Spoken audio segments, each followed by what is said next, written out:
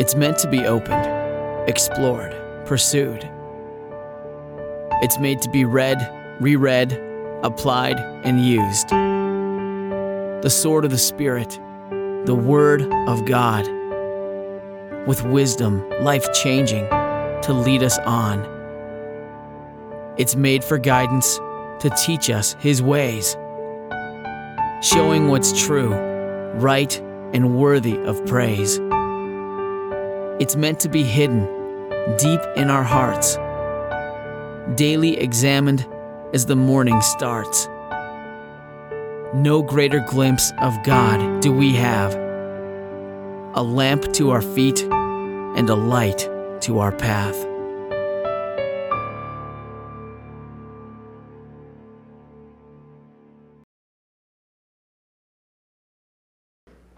We are starting a new series for the month of March, and there are 4 Sundays, so this series will be accomplished in 4 Sundays. That's the way I roll. And so, we're going to be looking at 4 tools, 4 emphases, 4 orientations that help us to fight the good fight of faith.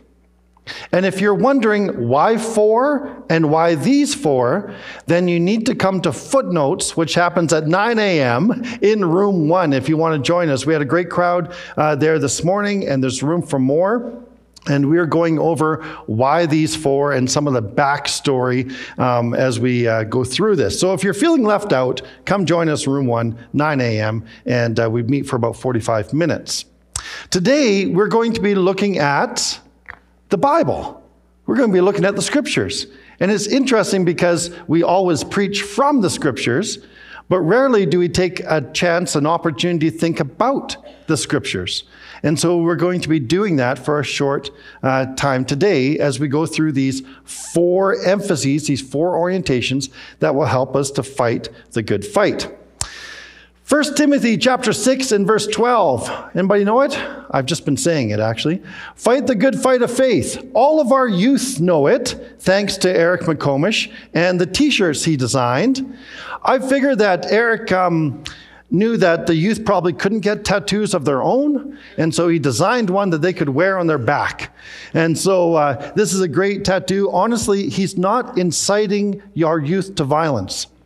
It has some boxing gloves there, but it's fight the good fight of faith. And that's what we're looking at. What does this mean when we talk about fighting the good fight of faith? Well, in 1 Timothy chapter 6, Paul is encouraging Timothy to keep his integrity in spite of all that's going on around him. That's part of it. There's so much that vies for our attention, so much that complicates our lives, so many voices that call out for our attention. And Paul says to Timothy, keep fighting the good fight of faith. It's not just keep on believing. It's not just about personal faith, although it is that, but it's also about contending for the faith that has been once delivered to the saints. This body of knowledge, this body of understanding, this body of belief that has been entrusted from the apostles down to the church and through the church leaders and through the church community to us today, that we are still to contend for this faith. And so the faith fighting for the faith has to do with this personal integrity that we have, but also for contending for the things that are true.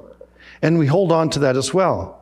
And so that's what we're going to be looking at a little bit today in contending for the faith and what's going to help us. The first thing we look at is the Scripture. It should be an important tool in contending for the faith. Well, you may know that Timothy is Paul's son in the faith. Paul, of course, as far as we know, was not married, didn't have any natural children. That might have been a very good thing. I think he would have been an awful father. But that's just my opinion of Paul. But Paul decided that it was better for him to stay single so he could pursue what God had called him to do. But he had many children in the faith, and Timothy was one of them. He called Timothy his true son in the faith. And so Paul often wrote to Timothy to encourage him. And Timothy needed a lot of encouragement because not only was Timothy Paul's son in the faith, but Timothy was set up by Paul to preach and to pass on the faith to others. But Timothy had a number of obstacles. Number one, Timothy was young. And that was an obstacle because you had to be of a certain age to be eligible to be something like a rabbi or be considered a teacher. But Timothy was young, not like Eric. Eric isn't actually young anymore, but I know Doug's sitting right there and it's so easy, but Eric's closer. But Timothy was very young, and so Paul had to say to Timothy, don't let anyone look down on you because you are young, right? But that was an obstacle for him for being taken seriously in the church, perhaps. The other obstacle is that Timothy seemed to have an illness. He seemed to have some kind of ailment. Paul said to him at one point, Timothy, stop drinking just water and take a little wine for the sake of your stomach. And Timothy is like, yes, or something like that, right? And he's like, finally, an excuse. No, but Timothy seemed to have some kind of ailment or some kind of illness, and it was substantial enough that Paul gave him some instruction as to how to deal with it. And we know from Paul that Paul himself had some kind of illness or ailment that plagued him. Paul, it might have been also that he was short of stature, and it sounded like maybe he stumbled in his speech, and so people sometimes didn't take him seriously. Sometimes they even made fun of him, made fun of his speech, or made fun of his stature. And so Paul knew what it was to wrestle with that. So he encouraged Timothy, even though Timothy was sometimes sick. The third thing that we might not recognize that was an obstacle for Timothy is that he was of a mixed race. Now, this might be news for some of us. But Timothy had a Greek father and had a Jewish mother and grandmother. And this would have been a problem for some people, especially if he was trying to teach people in the church that came from a Hebrew background. Having this mix might not have sat well with them because they were looking for the pure bloods and not the muggles, right? Or something like that. So Timothy had a number of obstacles as he was contending for the faith, as he was trying to maintain his integrity in the world that was trying to squeeze him into its mold, and as he was contending for the faith that was once delivered to him, that he was a steward of and had to pass on to others, Timothy had some obstacles. So how did Timothy fight the good fight of faith even with these challenges? That's what we're asking today. Well, we're going to look and read a few verses from 2 Timothy chapter 3 in just a moment. But in 2 Timothy chapter 3, Paul warns Timothy about the last days. Now, be careful here, because as soon as some of us hear last days, we go into like zombie apocalypse or something like that. It's not The Walking Dead this morning. Just ease back from that edge a little bit. The last days also meant something to Timothy. Paul was warning him then about the last days experience that he might have. This is what Paul said. You should know this, Timothy, that in the last days, there will be very difficult times. For people will love only themselves and their money. They will be boastful and proud, scoffing at God, disobedient to their parents, and ungrateful. They will consider nothing sacred. They will be unloving and unforgiving. They will slander others and have no self-control. They will be cruel and hate what is good. They will betray their friends, be reckless, be puffed up with pride, and love pleasure rather than God. They will act religious, but they will reject the power that could make them godly. Stay away from people like that. Is he describing today? I mean, some of us feel that some of those habits and behaviors and attitudes are prevalent in our time too. That's what we're up against if we want to maintain our integrity in faith. And that's what Timothy was up against as well. So what is Paul's advice in 2 Timothy chapter 3? He says, first of all, avoid those people. Sometimes we need to unplug from some people on Facebook and Twitter, maybe because we're just so inundated by some of the negativity. I don't know if it's like that, but Paul says avoid some people like that. But then Paul goes on in the passage to say, also remember my example. This is profound and important for all of us.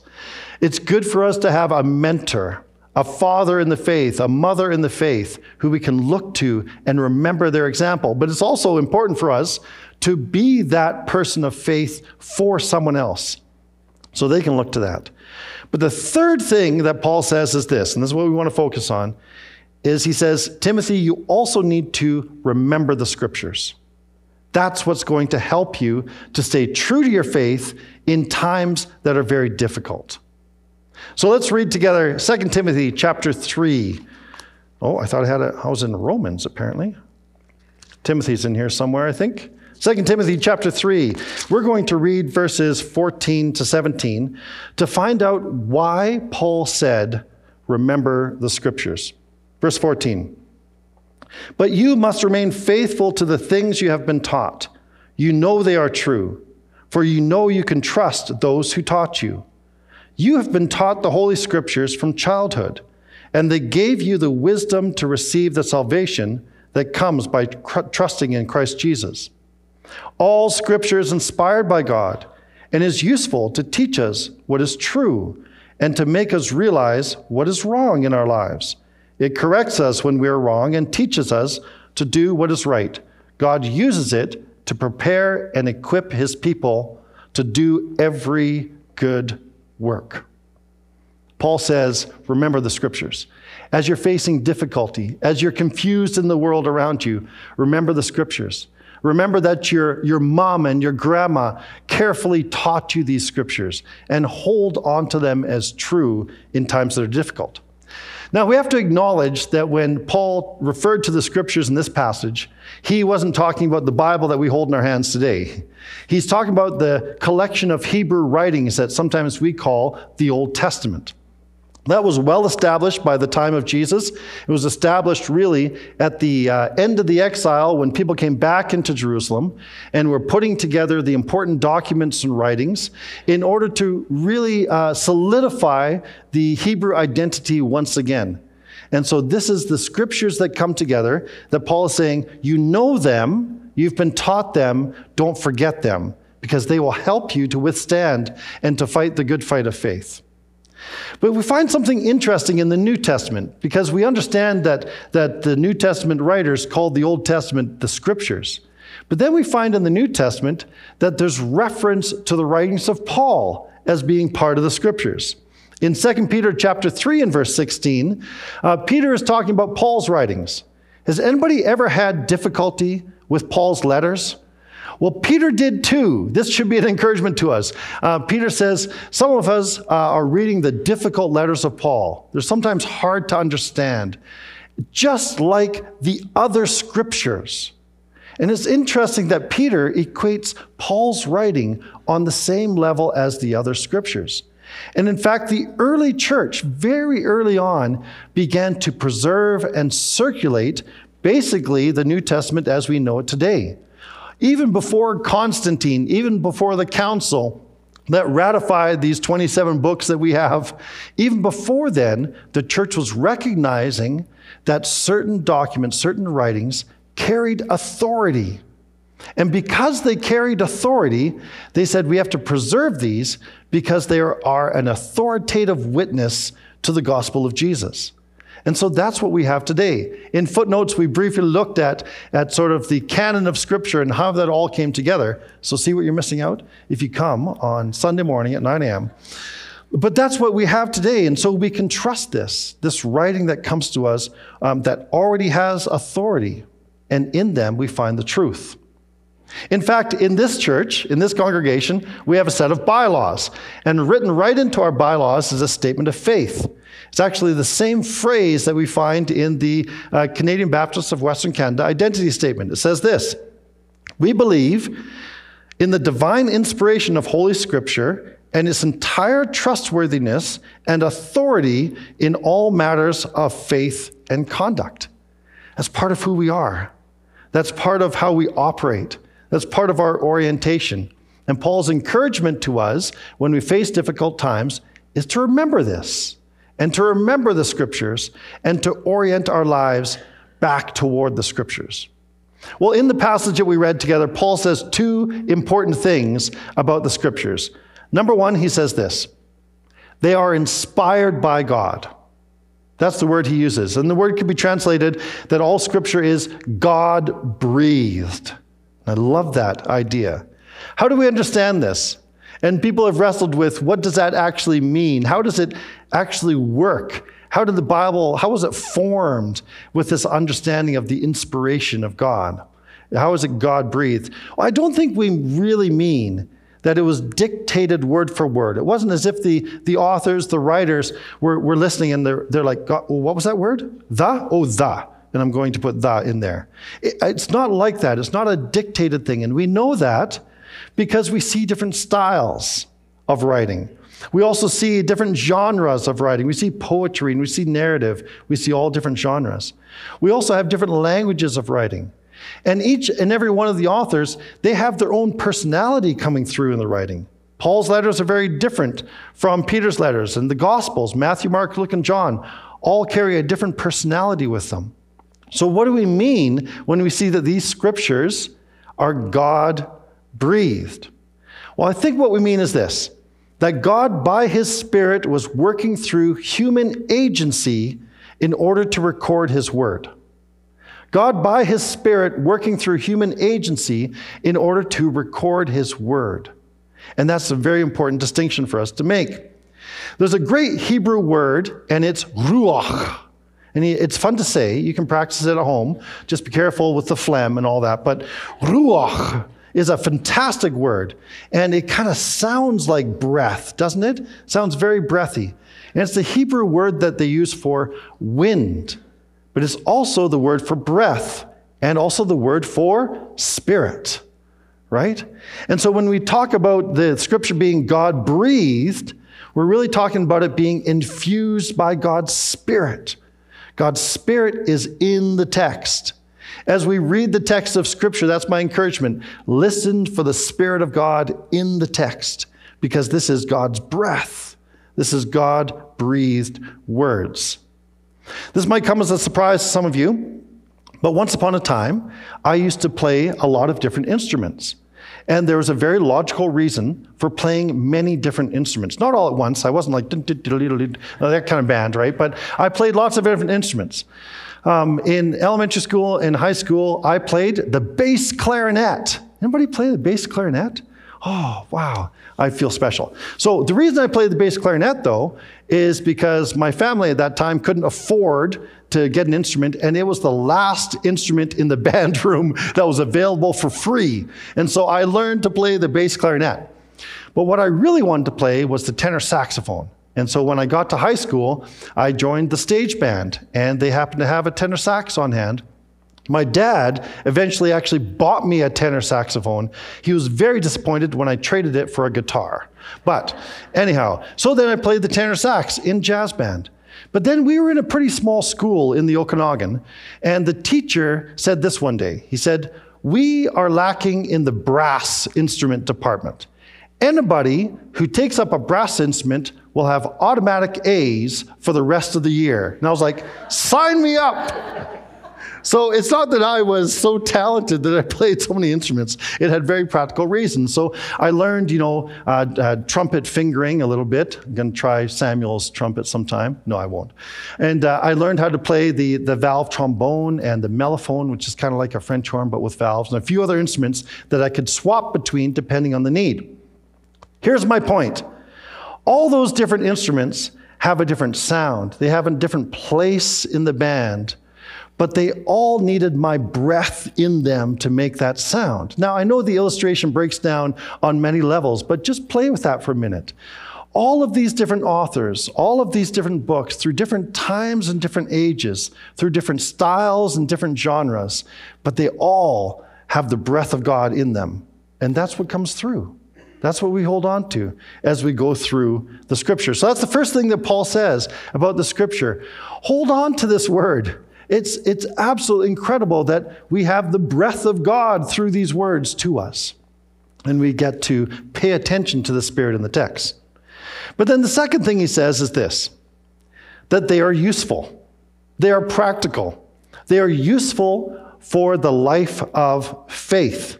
In the NIV, it says they're useful for teaching and rebuking and correcting and training in righteousness. They're useful to give us wisdom for life. They're useful to teach us right from wrong. There still is right and wrong, and the Bible's useful for that. But they're especially useful to equip us to do good work. They're especially useful to equip us to love our neighbors, right? And that's what the Bible is useful for. And so whenever we come up against a difficulty in our lives or in the world, it's very appropriate to pause and say, what does the Bible say about that?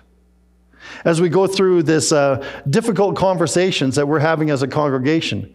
And as we met last Tuesday ago, I've lost track of time now. And I was so happy for the way that people had conversations with one another with respect and integrity, and were able to exchange their opinions about the identity statement of the Canadian Baptists of Western Canada. And there's some sticky stuff in there when we get around to having those conversations. But it's important for us not only to offer our opinions and not only to offer how we feel, but we also have to ask the question, what does the Bible have to say about this? What is the Word of God saying? How does it instruct us in these matters? That's what Paul is saying. This is useful for you. Don't neglect it. It's useful for practical, everyday living as an individual and as a community. So that's why we orient our lives around the Bible when it comes to fighting the good fight of faith, because it is God's inspired word and because it's useful to us for knowing right from wrong. Well, here, though, is where I want to give a cautionary note. When we come to accessing the Bible to fight the good fight of faith, this God-breathed word that guides our lives on the right path. This is where we have to be careful. If the ultimate authority in the universe is God, then how do we say that the Bible is also authoritative? Now, I don't expect you to launch at me with answers right away, but think about that. And this is where I think we have to be careful, because, you see, the Bible did not create the heavens and the earth. We understand that? It seems obvious, but think about it. The Bible is not a member of the Trinity. The Bible doesn't actually save us, and the Bible is not God.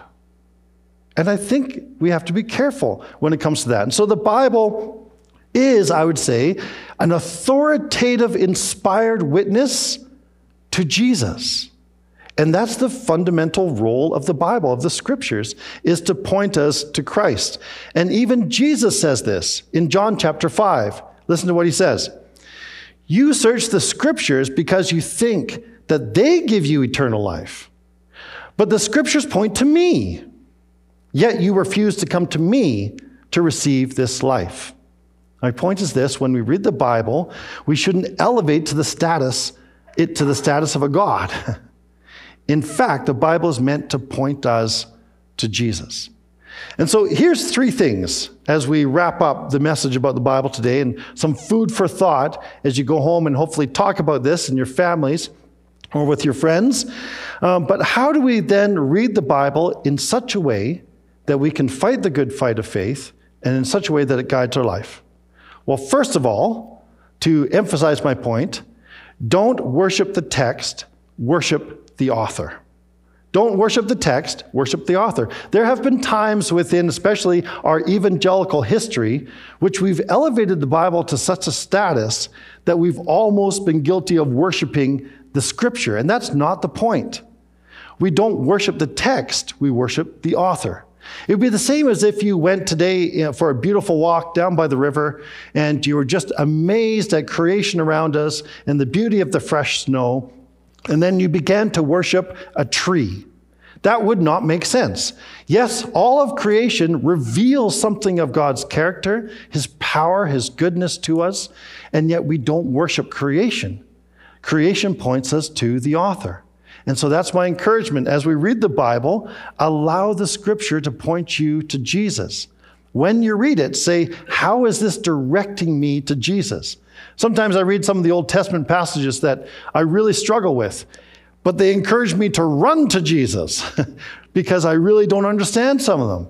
But I know that Jesus is the ultimate fulfillment. He is, in fact, the living Word of God. And so that's what we need to do. Second thing is this. When we access the Bible, don't read it for information, read it for transformation. I think this is another thing we're guilty of. We love, and it's good to take notes. It's good to memorize the Bible. It's good to have good Bible knowledge. We used to have those, this is a very church thing, but Bible trivia games. Anybody do the Bible trivia games? And if you aced that, as a student in youth group, you were elevated to a great status, right? It was bragging rights.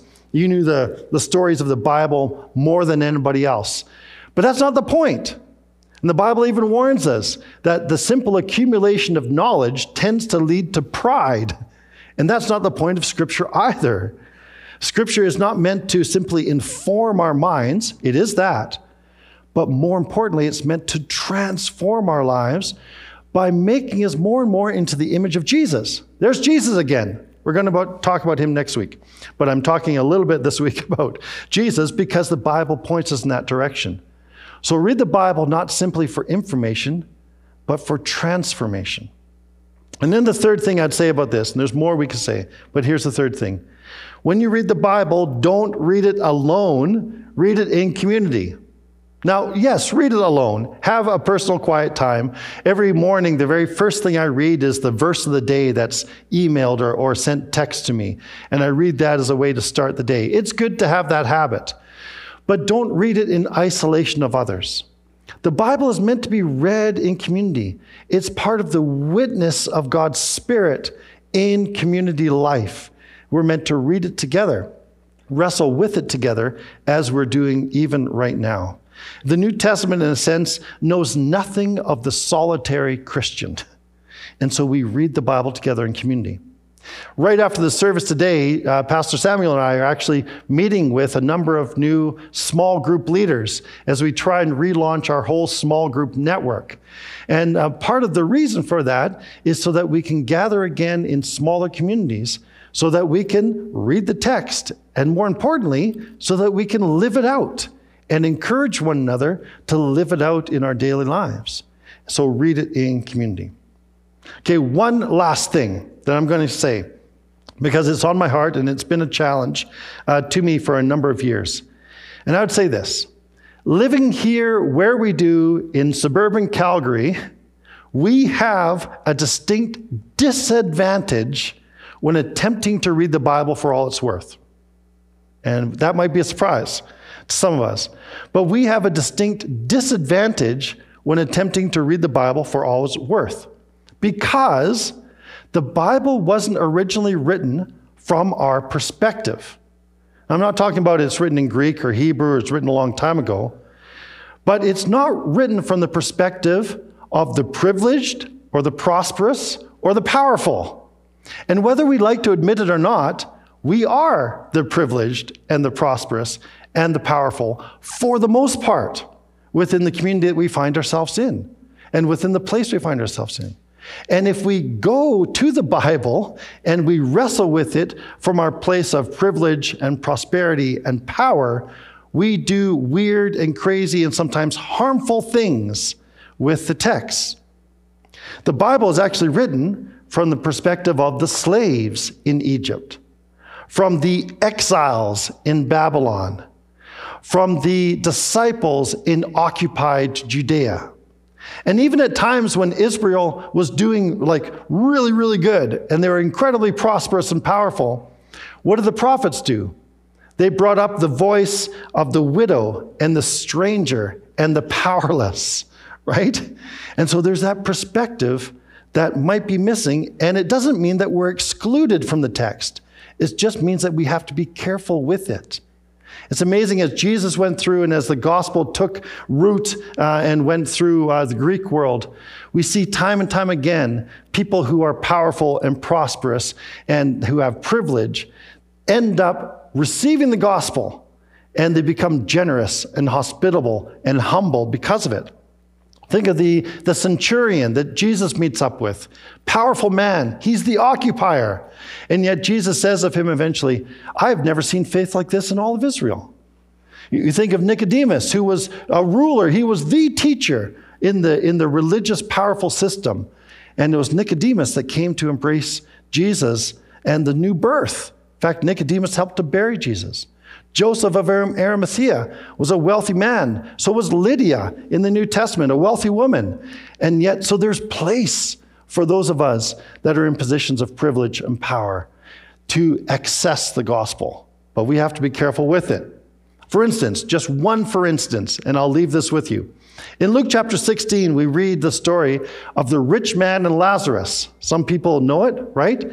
There's this great rich man, and then there's Lazarus who was at his doorstep with all the sores, and the rich man just kept walking past Lazarus, and then they both died, and they went to their eternal reward, if you know what I mean by that, right? They went to different places.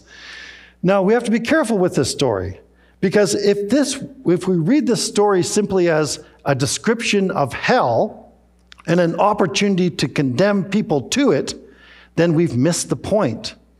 Instead, from our position, if we read this story as a reminder that as prosperous people, we have a Lazarus at our doorstep, then we're reading the story from the right context. And this is difficult for us to approach the scripture then with humility. And the scripture then should inspire in us not only humility, but generosity and the hospitality that we have the opportunity to share. And in that way, we participate in the scripture. Well, in 2 Timothy chapter 4, verse 7, Paul said this to Timothy. As he was approaching the end of his life, he said, I have fought the good fight, I have finished the race, and I have remained faithful. Isn't that what any of us could hope to say in the end? Out of everything that could be said, I have fought the good fight, I have finished the race, and I have remained faithful. May God also find us faithful to the witness of Scripture as we follow Jesus and as we too fight the good fight of faith. Let's pray together. Father, thank you that you have revealed yourself to us, that you have spoken, and that you have spoken in a language that we can understand. Thank you that you have spoken through your created order. Thank you that as we reflect on the created world around us, even in its brokenness, we still see your breath. We still see your hand at work. Thank you that you spoke to us through the prophets of old, and the reliability of their testimony we can still read about today. Thank you that you have spoken finally and fully through your Son, Jesus. And thank you for the words that we hold in our hand that point us to him. Help us to be faithful in these days. Help us to be honest in our approach of your word. And may it equip us to do the good work that you've called us to do. In Jesus' name, amen.